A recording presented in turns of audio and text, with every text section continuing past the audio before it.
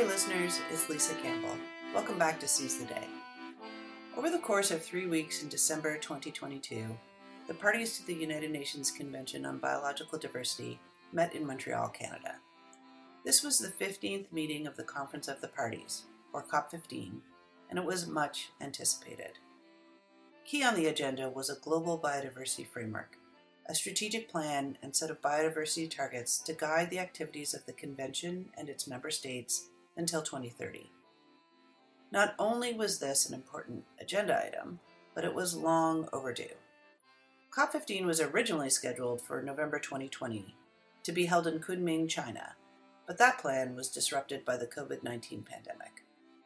After the meeting was rescheduled multiple times, divided into two parts, and finally relocated, COP15 Part 2 convened to finalize the strategic plan 2 years behind schedule. The result is the Kunming-Montreal Global Biodiversity Framework, also known as the GBF. In this episode of Seize the Day, we return to our Conservation and Development series. For the 2023 series, students in my Conservation and Development course focus their research on COP15, the GBF, and the Convention on Biological Diversity more broadly. In today's episode, Claudia, Deeg, and Devin, Domeyer focus on the GBF and its so-called 30 by 30 target, or Target 3. The target aims to conserve globally 30% of terrestrial, freshwater, and marine ecosystems in protected areas by 2030. The target is the most high-profile among the GBF's 22 targets, and it's contested among state and non-state actors. In this episode, Claudia and Devin focus specifically on responses by Indigenous peoples to the problems and potentials of a 30 by 30 target. Here we go.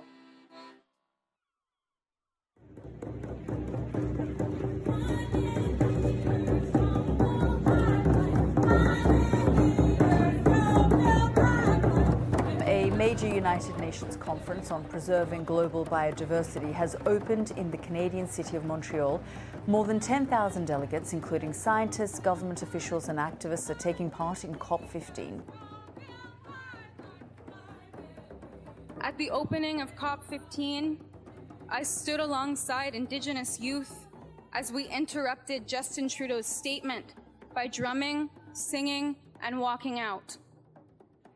We made our point peacefully, and I am proud of how we stood in our strength and culturally demonstrated that he is breaking our laws.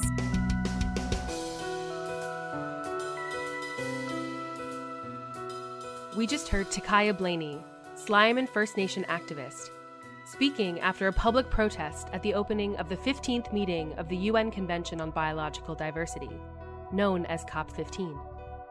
This meeting in December of 2022 brought world leaders to Montreal to negotiate the next decade's strategy for biodiversity protection.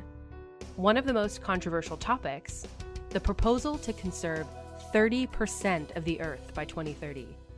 That ambitious goal is known as 30 by 30. Reactions from Indigenous groups were mixed.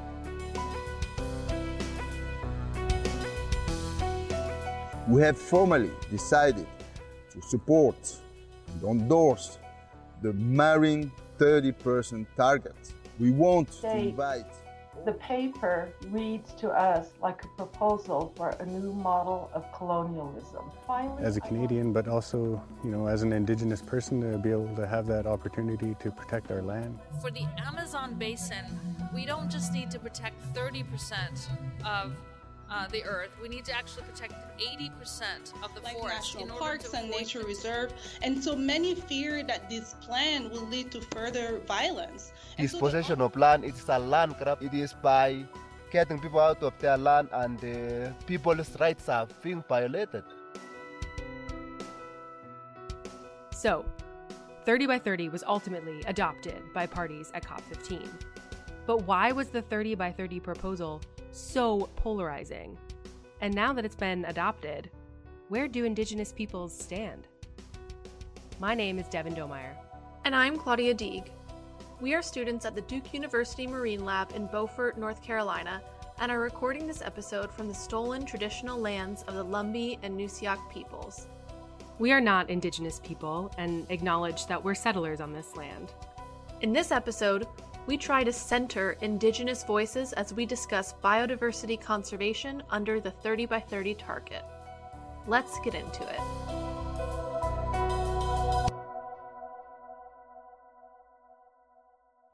Our story begins in Yellowstone National Park.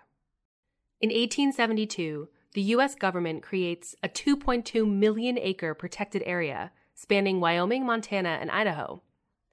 The Crow, Nez Perce, Shoshone, and Bannock First Nations are barred from their ancestral territory and hunting grounds. According to Smithsonian reporting, armed conflict between park rangers and banished natives engulfs the park for 14 years. U.S. cavalry patrol park borders until 1918 to ensure no indigenous tribes can return. Yellowstone was the world's first national park. A 2023 article by Banerjee and Dunaway calls it the beginning of a colonial model of conservation, called fortress conservation, which soon swept the globe. Fortress conservation meant excluding humans from, quote, pristine wilderness in the name of protecting nature. To learn more about this topic, we interviewed Jing Corpuz, lead on conservation-related targets for the International Indigenous Forum on Biodiversity.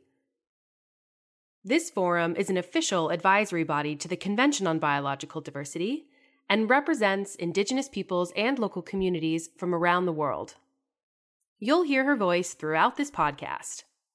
When we spoke, Jing reminded us that there's another layer to those images of pristine nature that we're used to seeing from David Attenborough and National Geographic.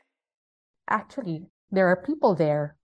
When we see National Geographic videos, it's always just this beautiful videos, and it shows the animals, the very charismatic animals.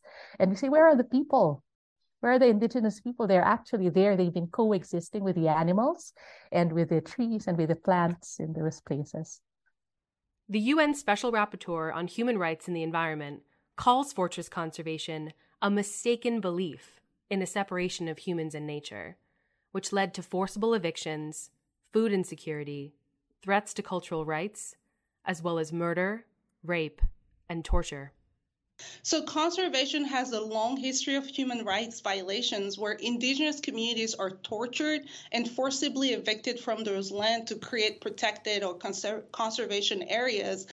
That was Dr. Abby Senny-Harper, African conservationist and professor at Clemson University, during an interview for the Open News channel France 24 just after COP15.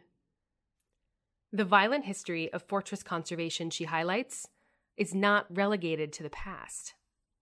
In 2019, investigative reporting by BuzzFeed News exposed the World Wildlife Fund for financing park rangers accused of torturing, raping, and killing dozens of people at 6 national parks in Cameroon, Congo, Nepal, and India. In 2021, the Keng Krachan Forest in Thailand was made a UNESCO World Heritage Site, forcibly relocating the indigenous Karen community to nearby towns. So why is conservation violence still happening to this day? First, it's not coincidental that much of the lands targeted for conservation are in indigenous territories. Land, especially in the Congo River Basin in Africa, for example, are some of the most biodiverse because indigenous and local people have stewarded those landscapes for millennials, right? And so there's ample evidence that indigenous natural resource management systems protect and enrich biodiversity in those lands. According to a 2008 World Bank report, 80% of the world's remaining biodiversity is protected by Indigenous peoples. In fact, the total land area Indigenous peoples manage is twice that under management by protected areas. This is according to a 2020 report on rights-based approaches to conservation, titled Cornered by Protected Areas. Indigenous peoples are now universally recognized as guardians of global resources. That also makes them targets. As Jing tells it, many laws were adopted across the world,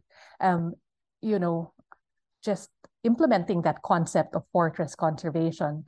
So many Indigenous peoples ended up evicted because, when you're doing conservation, you're supposed to target the areas that are most important for biodiversity, the so-called key biodiversity areas. And many of those areas are in remote places. And sometimes the mainstream population thinks that these remote places are uninhabited. There's some sort of blindness around the careful management actions that Indigenous peoples have been carrying out for tens of thousands of years. So, if fortress conservation can't seem to move beyond its violent history, why have world leaders agreed to double the coverage of protected areas by 2030?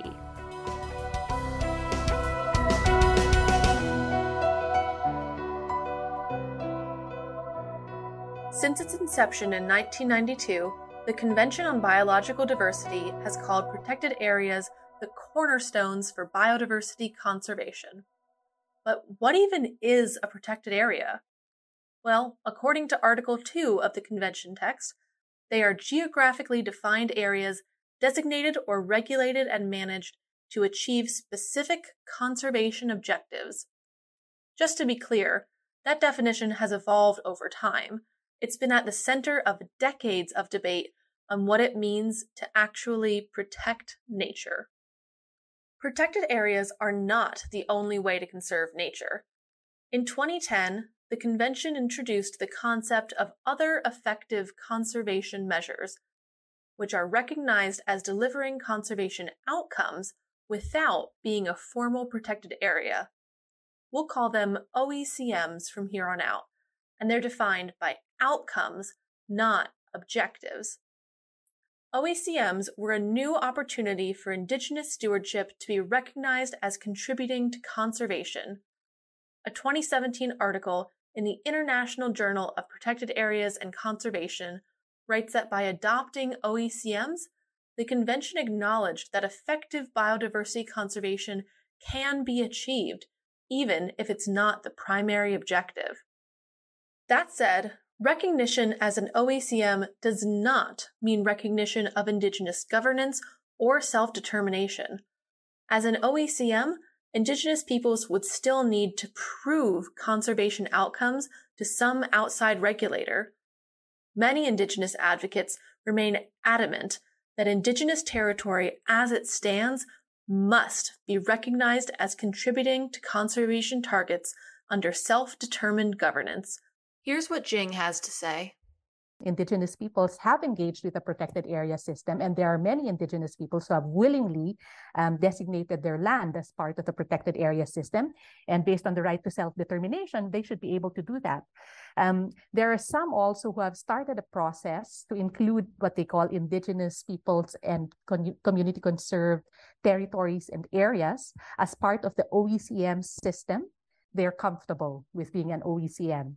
However, for the vast majority, a lot of Indigenous territories, they really would prefer national legal systems to recognize the self-determined declaration of Indigenous peoples that parts of their territory are going to be devoted for biodiversity conservation or as a sacred site, a taboo area, and so forth. The idea of self-determined Indigenous territory as independently contributing to conservation objectives is called the third pathway. So now we have three, basically. But as it stands today, protected areas, the ideas of separating humans from nature remains the first pathway, the gold standard. According to a 2014 article in Conservation and Society, on the centuries-long legacy of protected areas, their appeal is just difficult to supplant. The authors describe protected areas as a discursive hegemony, that by defining and redefining them for 200 years, we've just further entrenched protected areas at the center of the conservation debate. Also, they're just kind of easy. Governments can draw lines on a map and call it a day, conservation target achieved. This has led to a global phenomenon of underfunded, unmanaged protected areas according to the same article cornered by protected areas that we referenced earlier. That said, we can't ignore that protected areas just remain appealing, and support for the target to protect 30 by 30 is staggering. Take, for example, the following statements from more than 50 world leaders calling themselves the High Ambition Coalition for Nature and People. They announced their support for 30 by 30 by signing on to what they call the Leaders' Pledge for Nature. Adoptando medidas urgentes. The interests of our peoples and our planet have never been more strongly aligned. We want a real common movement for change. Now is the time to act. I endorse the Leaders' Pledge for Nature. I endorse the Leaders' Pledge for Nature. And commit to take urgent actions. Urgent actions. Urgent actions. So that united, we can reverse biodiversity loss by 2030. By 2030. For sustainable development. I endorse the Leaders' Pledge for Nature. I endorse the Leaders' Pledge for Nature. The Leaders' Pledge for Nature. I endorse the Leaders' Pledge for Nature.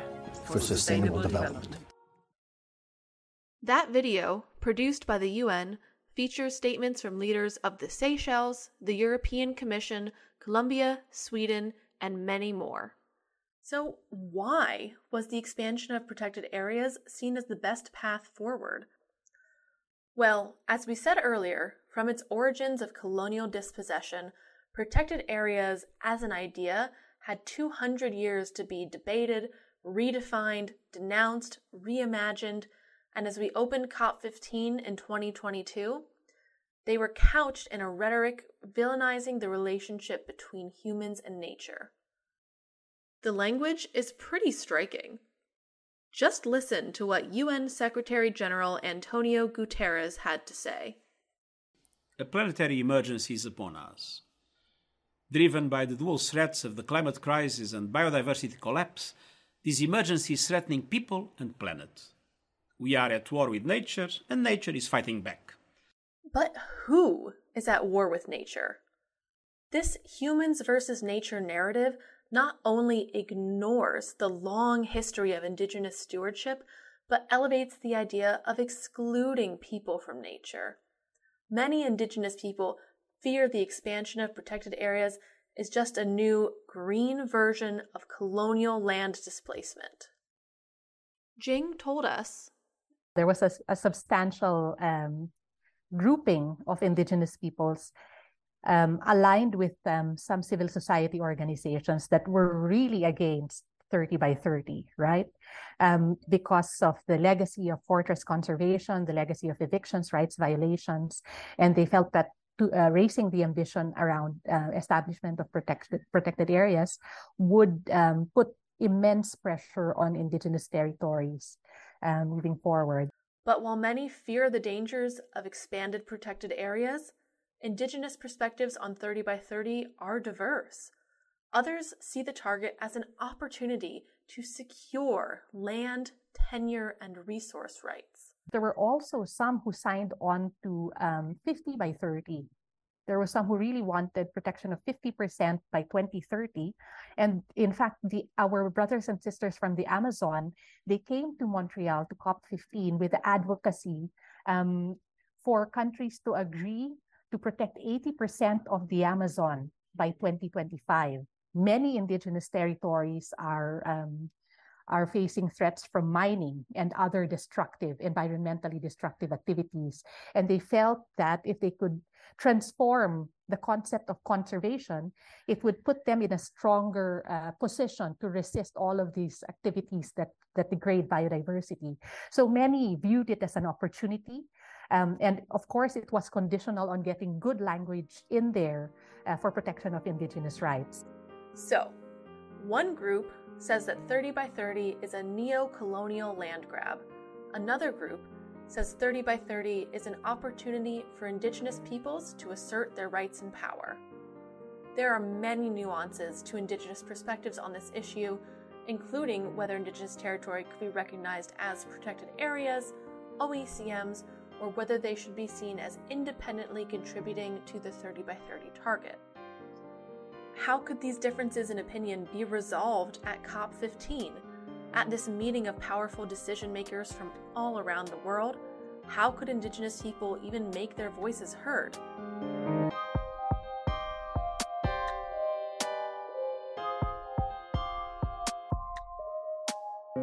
Critics are expressing doubt about the UN Biodiversity Summit that's taking place in Montreal and the fact that it won't really achieve any real results to protect the environment. Indigenous participants say they want greater input into any final agreement, and they say it's simply not enough to just invite them to the summit.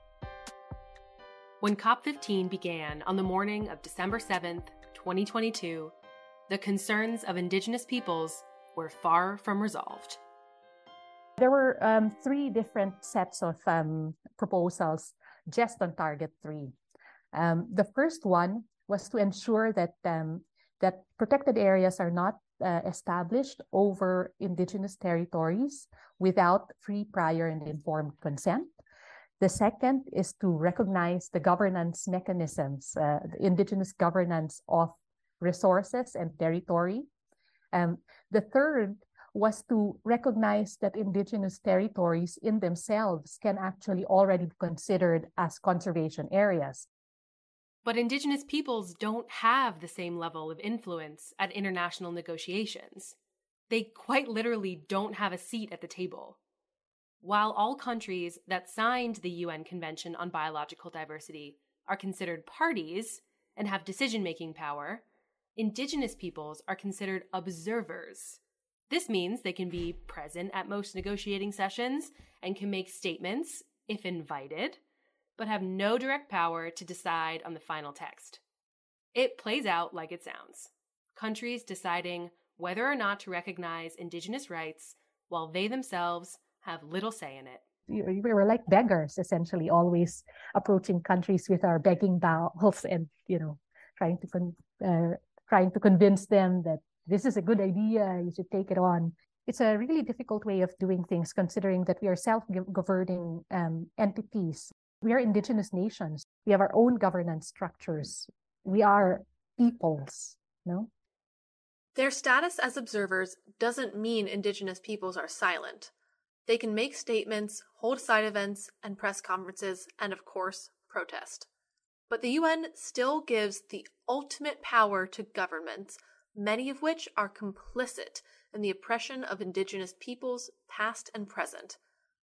Okay, so what happened at COP15?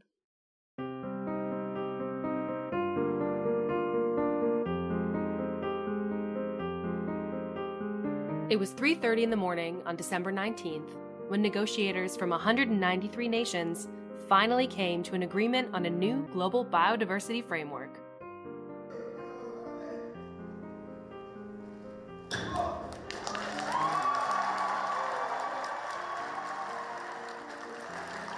The package is adopted. With that, 30 by 30 is no longer a proposal. It's now officially Target 3 of the Kunming-Montreal Global Biodiversity Framework, a historic agreement outlining goals, targets, and priorities to guide conservation practice for at least the next decade.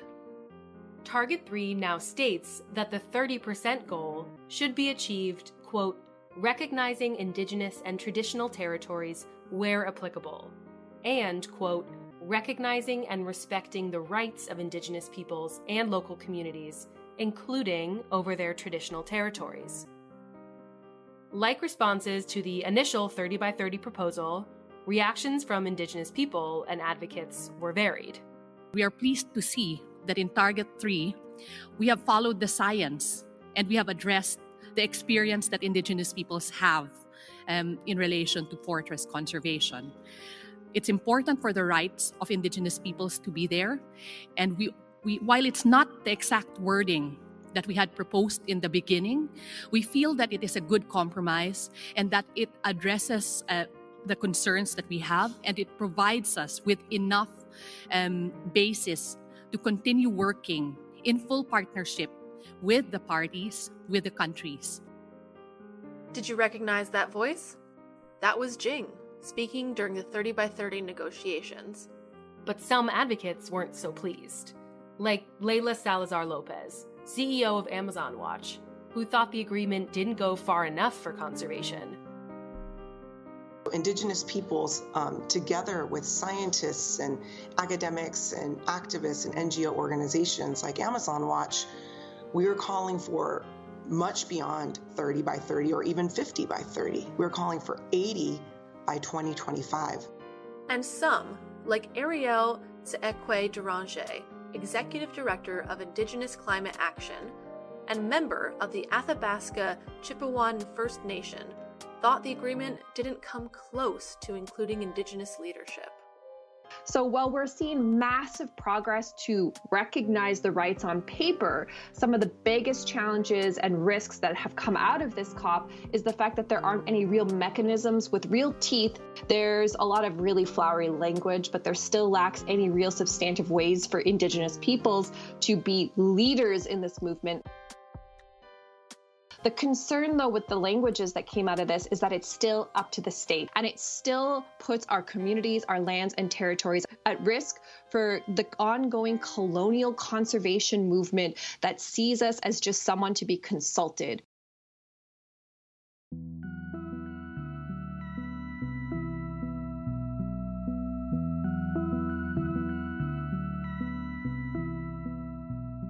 There's a lot of work. So people thought that work would end at COP15, but actually it's a starting point. The 30 by 30 target has been officially adopted. That part is set in stone. But what happens over the next 7 years is still in flux. The work of Indigenous people and allies will determine the legacy of 30 by 30 and whether it's a force for good, bad, or somewhere in between. It's ambiguous.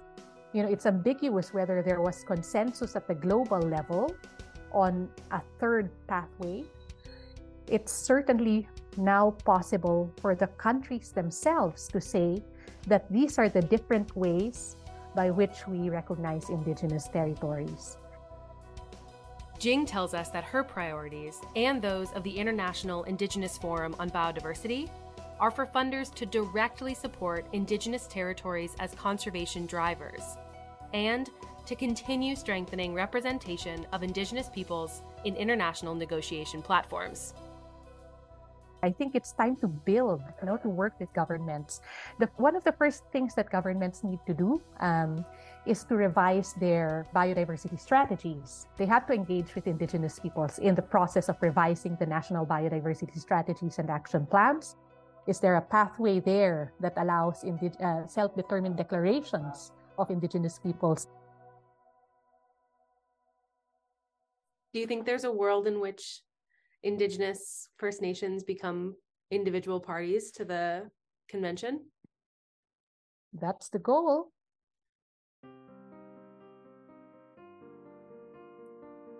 This episode was written and edited by Claudia Deeg and Devin Domeyer. It was produced as part of the Seize the Day podcast series, produced by the Duke University Marine Lab. We are incredibly grateful to Jing Corpuz for taking the time to be interviewed for this podcast.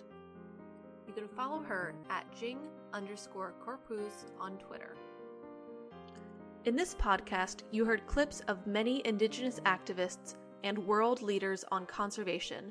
They are, in order, Takaya Blaney, Ludovic Burns-Tukey, Suzanne Benali, Derek Reddies, Atosa Soltani, Dr. Avi Sene-Harper, Elias Kimayo, Dr. Sene-Harper again, Antonio Guterres, Huang Run-Q, Layla Salazar Lopez, and Ariel Tseekwe Deranger.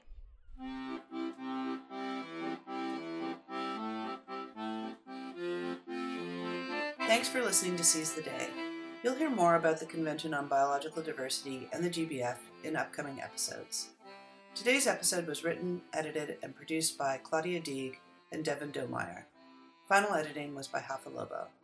Our theme music is by Joe Morton, and our artwork is by Stephanie Hillsgrove. Follow us on Instagram and Twitter at Seize the Day Pod, and don't forget to leave us a rating wherever you listen to your podcasts.